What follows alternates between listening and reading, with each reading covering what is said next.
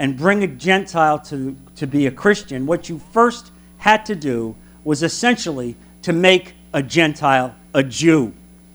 And that in order to be a Christian, you first had to adopt Judaism.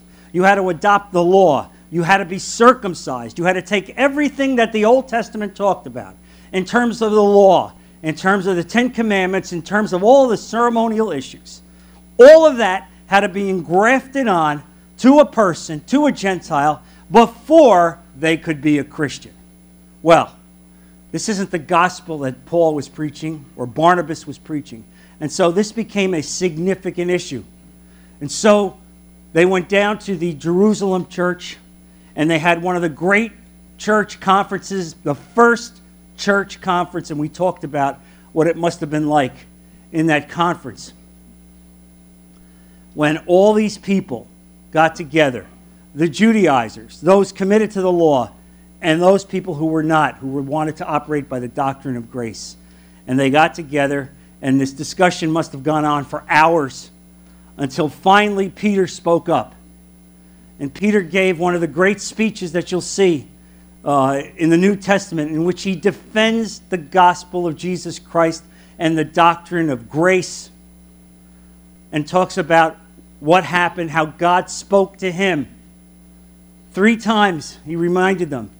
When they attacked him, when he came back after bringing the gospel to Cornelius in his house, how that very church, the same Judaizers, attacked him. How could you eat with Gentiles? You remember that? We studied that about a month ago. How could you eat with Gentiles? And how he told them about the vision that God gave him. 3 times the cloth came down with all those unclean things that a Jew would call unclean. All those animals, and God said, eat. And he said, no, I cannot. I am a Jew. And our brother Peter, it's always as if he needs to get the message not once, not twice, but 3 times. Have you noticed that? 3 times the tablecloth had to come down. It is amazing. It's just astonishing. Can you imagine you're having a vision from God and basically you're arguing? You know, I mean, you're arguing with God. Because that's how strong the Jewish tradition was. You didn't believe it was a direct witness to you. Like, how can this be? I know what the law is. I cannot eat these unclean things. I cannot eat food that's contaminated by blood. I cannot eat that. I cannot eat food that's been strangled. I cannot do that. And yet God is saying, what I have created is not unclean. What I have created is not unclean. And so shortly thereafter, Cornelius sends for him, and he comes to the house, and there he is, and he realizes this was what it's about, Cornelius. And so he's explaining this to the church again in the Jerusalem Council. He's laying it out as a defense and saying, and then I realized when they received the Holy Spirit, and the Holy Spirit descended on the house, and Cornelius' entire family and friends, every single person in that house received the Holy Spirit as Peter sat there and told them.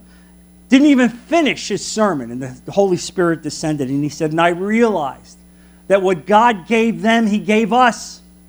That they have the same gift. So God was no respecter of persons. There's no such thing as ethnic bias for God. There's no such thing as racial bias for God. There's no such thing as cultural bias for God. God is colorblind. This was a shock to this church because this church was predominantly Jewish. Predominantly. And so we stand there and we see this all coming to a head.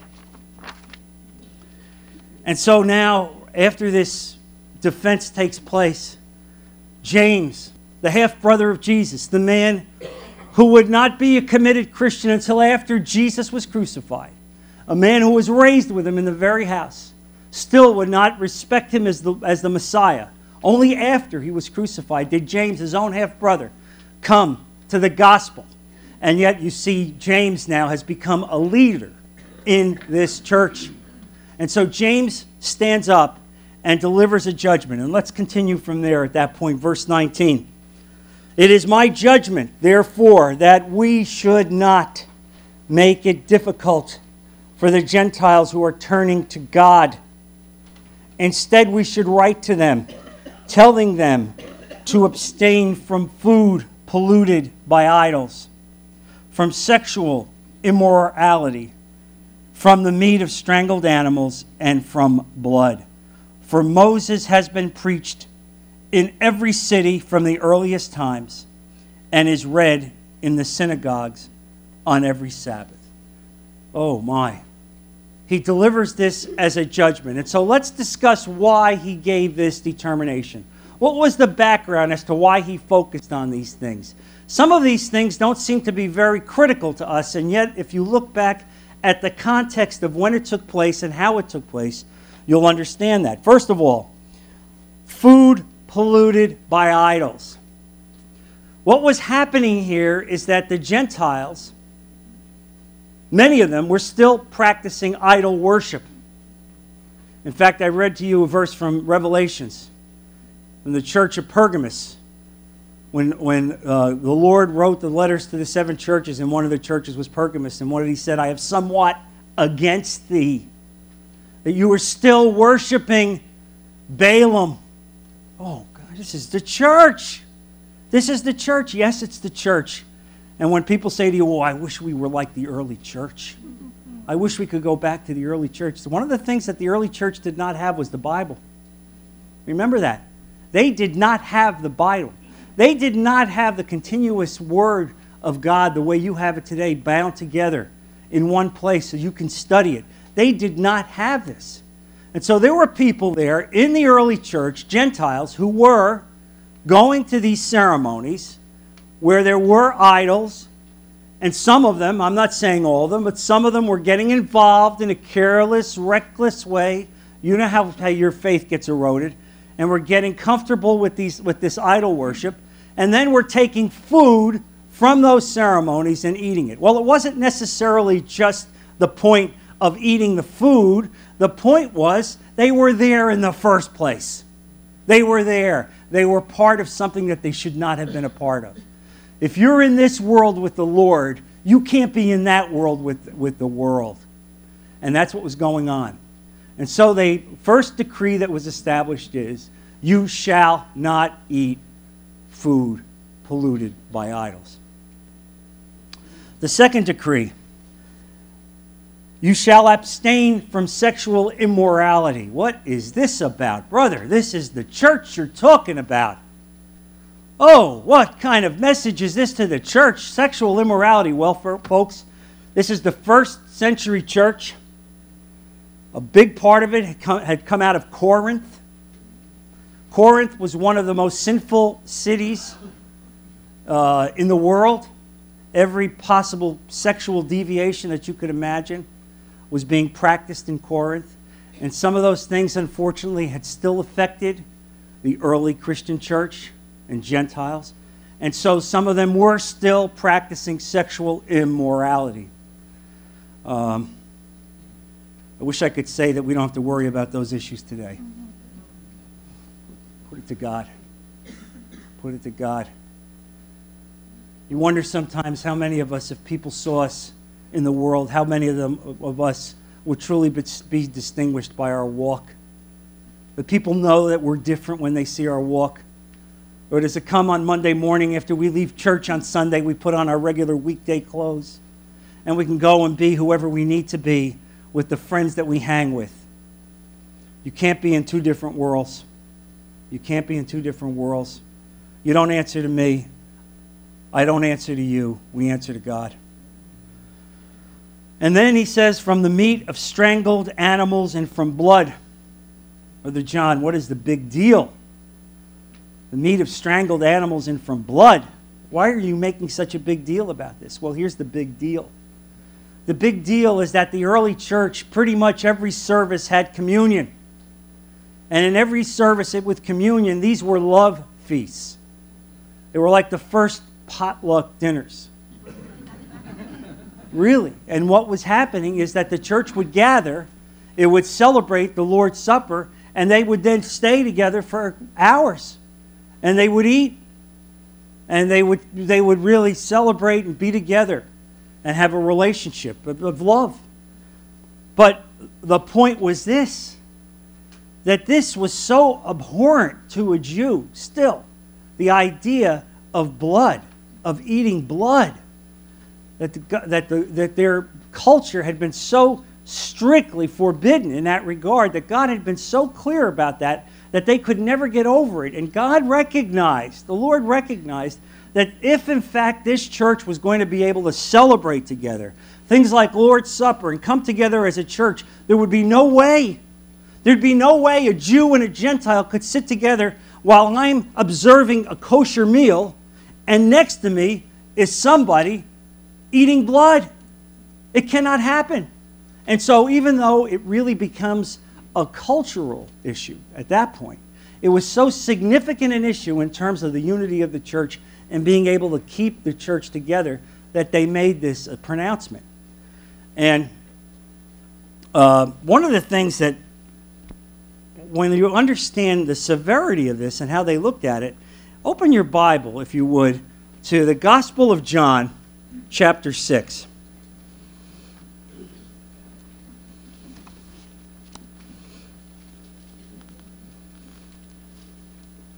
Turn to verse 53.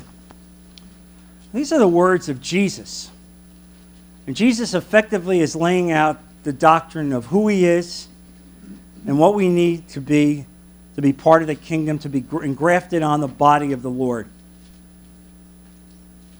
Look what Jesus says here. Jesus said to them, I tell you the truth, unless you eat the flesh of the Son of Man and drink his blood, you have no life in you. Whoever eats my flesh and drinks my blood has eternal life, and I will raise him up at the last day. For my flesh is real food, and my blood is real drink. Whoever eats my flesh and drinks my blood remains in me, and I in him. Just as the living Father sent me, and I live because of the Father, so the one who feeds on me will live because of me. Oh my, can you imagine if you were a Jew in the first century and you heard that? After what I've just laid out to you, can you imagine the seismic repercussions of this? Drink my blood? Drink my blood? You can understand how God was basically destroying the old ways. And he could do it in no more dramatic a way than to say, drink my blood. Spiritually, this is an entirely new paradigm. All the things that have gone before are prelude. No law ever saved a man. No adherence to the law ever gave a person salvation. Only one way to get salvation, that is through justification by faith through Jesus Christ. That's it. That's it. That plus nothing else.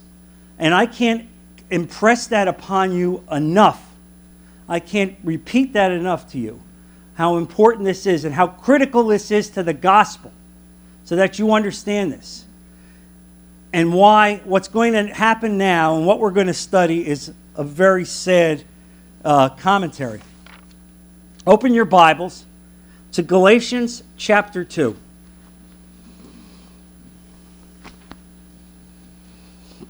Paul is going to speak to us.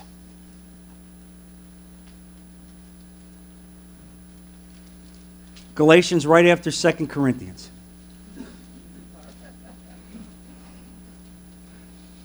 I tell you that because I need that myself.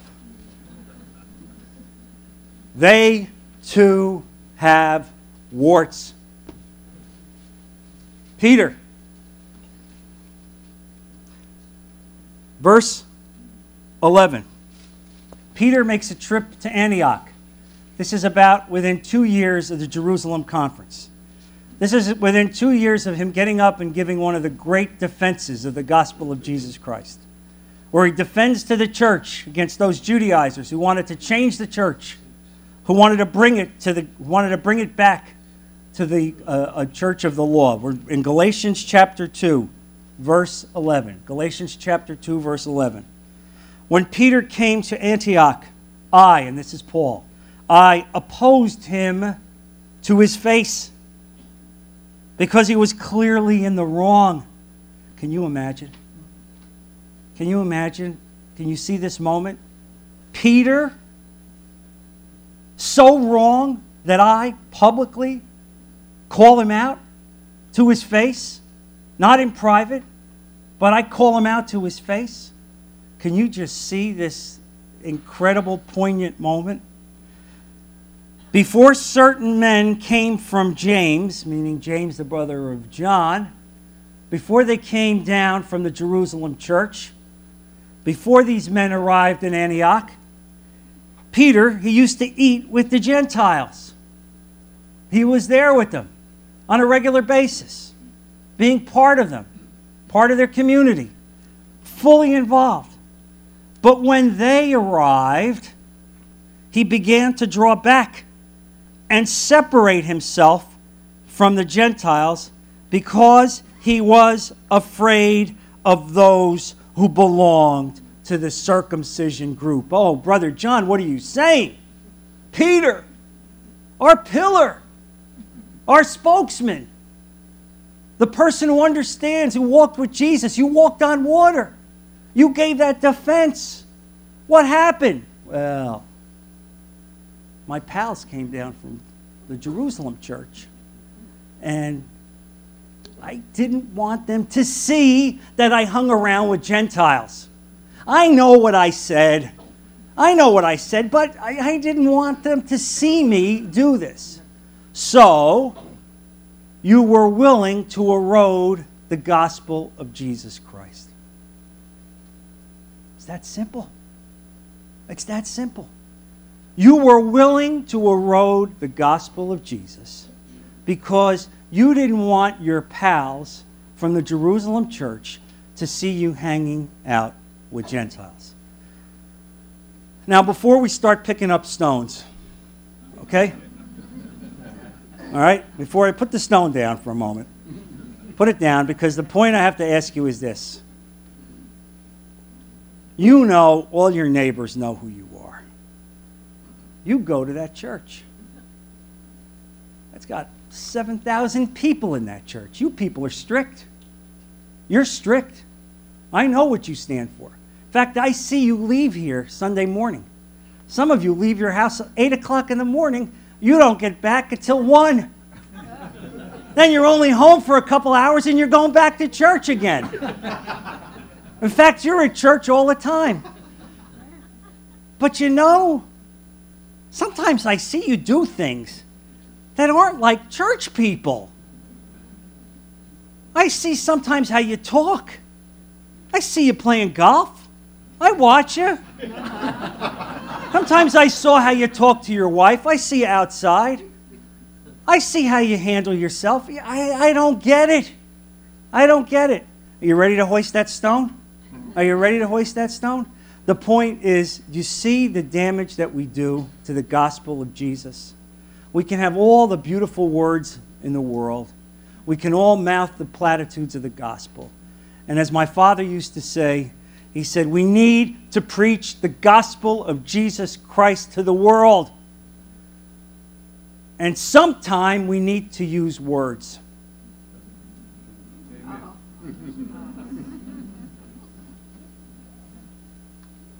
Sometime we need to use words. Because the real gospel of Jesus is preached with your life. So here's Peter, with all the good that he did, with all of the great stance that he took, and by the way, this man is a giant.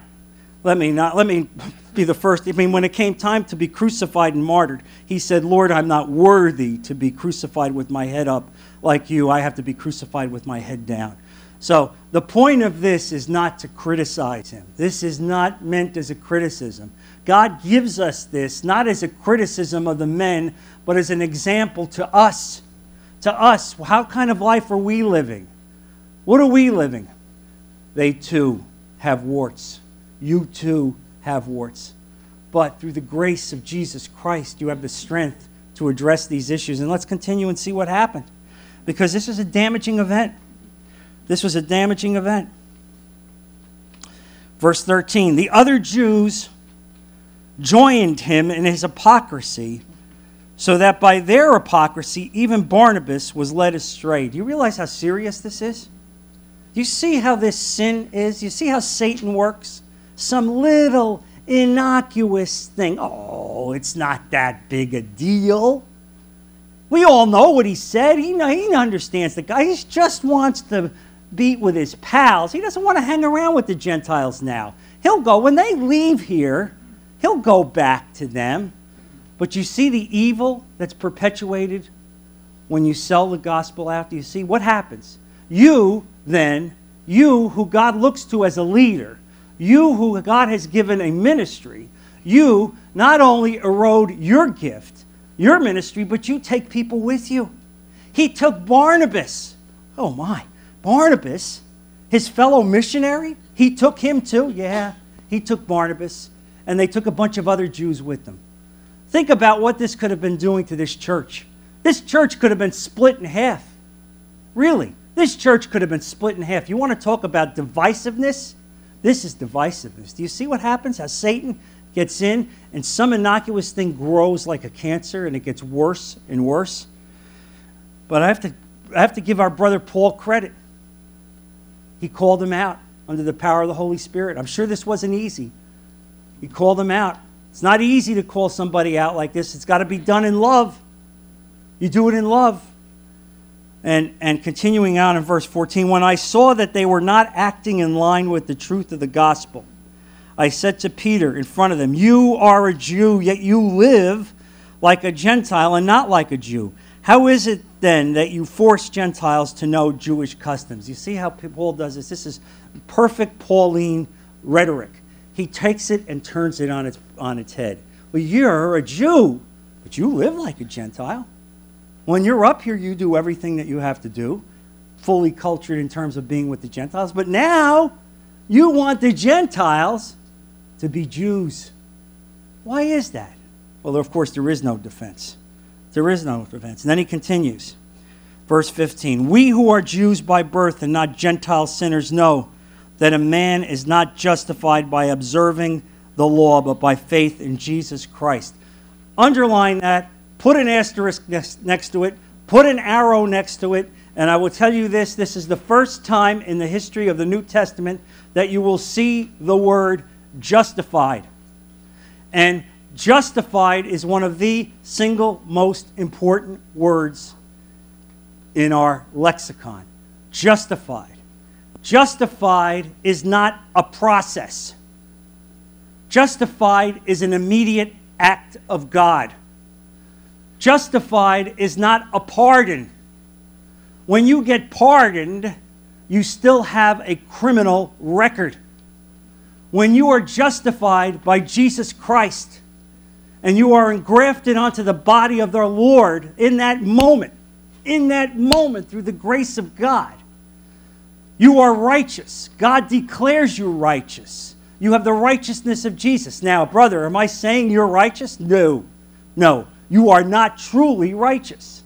But in God's eyes, He's calling you righteous. He's giving you the righteousness of Jesus Christ. But what He's saying is this. This is what He's saying. Now you will begin a lifetime of sanctification. You will begin understanding what this great sacrifice was that He gave you. And every day of your life and every moment of your life when you travel and you pray and you thank God for the gift that He's given you, being justified, you will understand that you sanctify yourself. And you continue to ask God to expose your weaknesses and expose your sins. And this process of justification, that word was the word that launched the Protestant Reformation. You realize that? That word launched the Protestant Reformation, where Martin Luther recognized in 1500. It had nothing to do with works. It had nothing to do with buying indulgences. It had nothing to do with all of those issues that the formal church at that time had declared. All it meant was you are justified in an instant, engrafted onto the body of God, in the body of our Lord Jesus. And the importance of then again is, and you want to go back? You want to go back to the law? You want to go back to the law where not one person lived to the law? No person was saved by the law? The law was designed to show you how sinful you were, how far you were from the mark, how the holiness of God next to you was like filthy rags next to a gleaming tower. That's what the law was designed to. But you want to go back and embrace that. The point is, you cannot mix the law and grace. The gospel doesn't work that way. The gospel of Jesus Christ works one way. It is by grace, by faith. We are justified through Jesus. We are engrafted onto the body. That is the gift. That is the gospel. That plus nothing else is salvation. Zero. Is that clear? Amen. Yes. Can I get an amen to that? Yeah. Because you know what? If we don't stand for that, we stand for nothing. You might as well get up and walk out. Honestly, we stand for nothing. But if we stand for that, we stand for everything.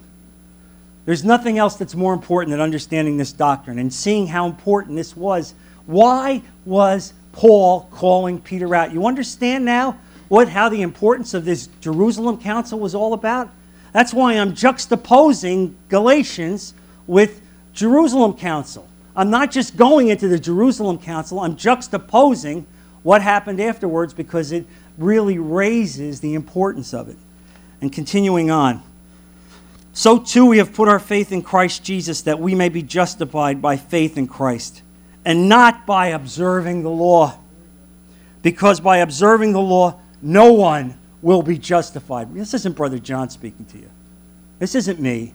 This is Paul. No one justified by the law. If while we seek to be justified in Christ, it becomes evident that we ourselves are sinners, does that mean that Christ promotes sin?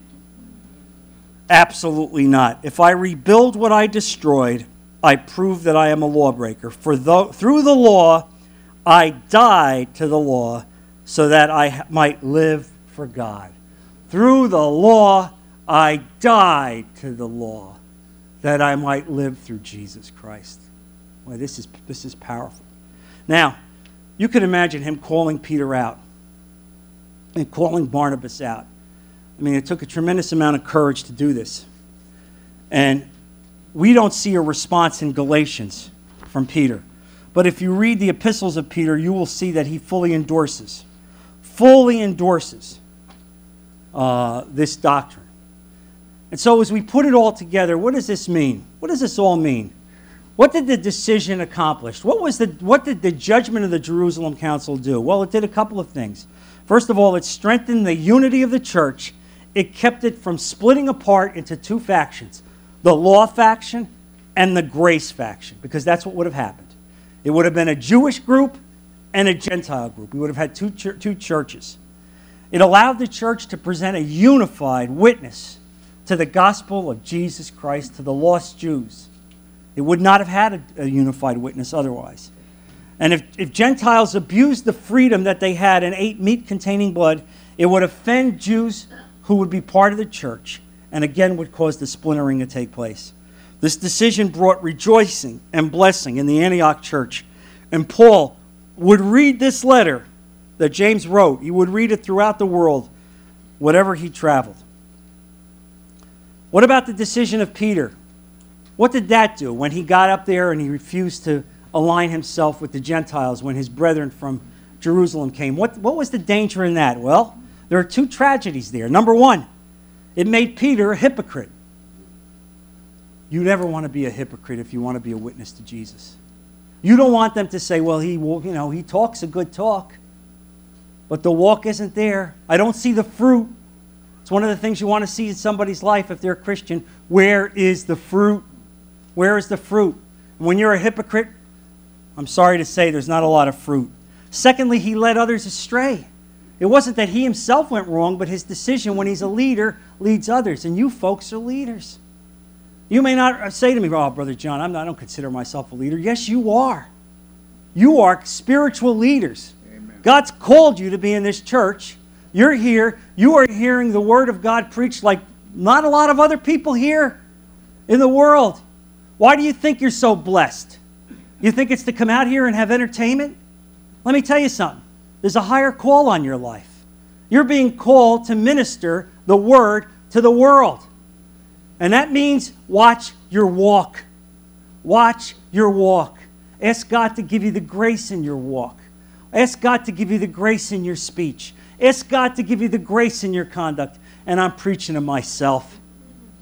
I'm preaching to myself. Okay? I mean, think about this, how you can bring others down to destruction. Okay? And how this disobedience would be a tremendous influence on others. So not only did Barnabas go down, but other Jews in the church went down as well. And so this poignant moment in the life of the church cannot be overemphasized. And now they too have warts. Brother Paul, God used you mightily. God used you mightily. How are you doing, brother? Turn to verse 36. Chapter 15, Acts.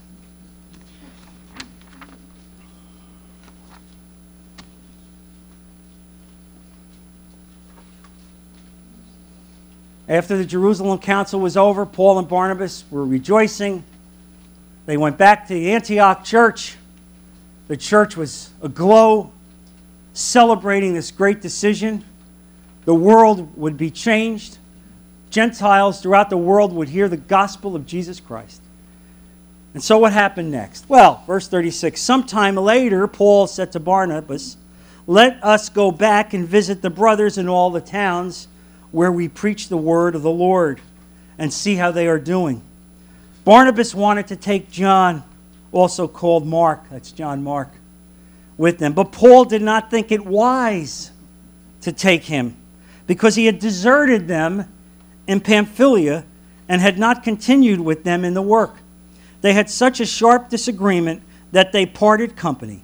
Barnabas took Mark and sailed for Cyprus. Paul chose Silas and left, commended by the brothers to the grace of the work of the Lord. Whoa, Brother John, what's going on here? What is going on? Paul, you giant, you who understand the doctrine, the gospel of Jesus Christ like few men ever will on the face of the earth. You who have written all these epistles. You who've written pretty much half of the New Testament. You have given the doctrine of the gospel of Jesus Christ the flesh. You who are on a trash heap in Tarsus for 10 years, cut off from the church. Cut off from the church. They didn't want to have anything to do with you. You were too hot to handle. Brother Barnabas went there, found you. Your pal Barnabas, who stuck up for you, brought you back. And now, because some young teenager on your first missionary trip bailed out because he was homesick, because he wanted to go home, and you, in Christian love, say, that's it, he's out, I'm not traveling with him, you bar him? Brother, where is your love? And it was such a brutal disagreement. Such a brutal disagreement that they split up. Can you imagine? Do you think this was viewed positively by the church? Of course not. Again, your walk. Somebody said to me this morning, yes, brother, but Paul still remained true to the doctrine. Yes, he remained true to the doctrine. And I'm telling you this not from the point of criticizing. This is not a criticism. But what I'm saying is, do you see even now the giants, they too have warts. And here it is, amidst all this blessing, as he articulates this doctrine to the highest degree, can call out Peter for his conduct, yet he himself refuses to go on a trip because a teenage boy got homesick and bailed out on the first trip. Oh God, where is our love? Where is our love? So I ask you that. That's the question you have to ask yourself today. I mean, that's really the point of this lesson at the end of the day. You understand the doctrine. You understand what the doctrine's about, but now let's talk about practical application. How is your walk? Are you walking the walk? You talking the talk good? You got it. You memorized the Bible verses. You're going to church. That's good. You're going to faith. That's good. How's the walk? How's the walk? Ask him. Let's go before the Lord in prayer. Heavenly Father, Lord, you've touched our hearts. I thank you for your word, Lord. I ask that it be multiplied in our hearts, that each of us, Lord, each of us, in our own moment of quiet, speak to you, Lord, and ask you to search our hearts. And that to the extent that there is any iniquity within it, Lord, clean it out. Help us, Lord, because we all want to serve you. We all want to be your ministers. We want to go out and change the world. And we know, Lord, in order to change the world, we have to first change ourselves. And so we ask you, God, to continue to put the spotlight of the Holy Spirit on our lives. I ask you to continue to bless all these dear people. Protect them in every way, Lord. Give them the truest, most sincere blessings of their heart. Watch over them and bring them back safely again next week. We put all these things in Jesus' precious name. Amen. God bless.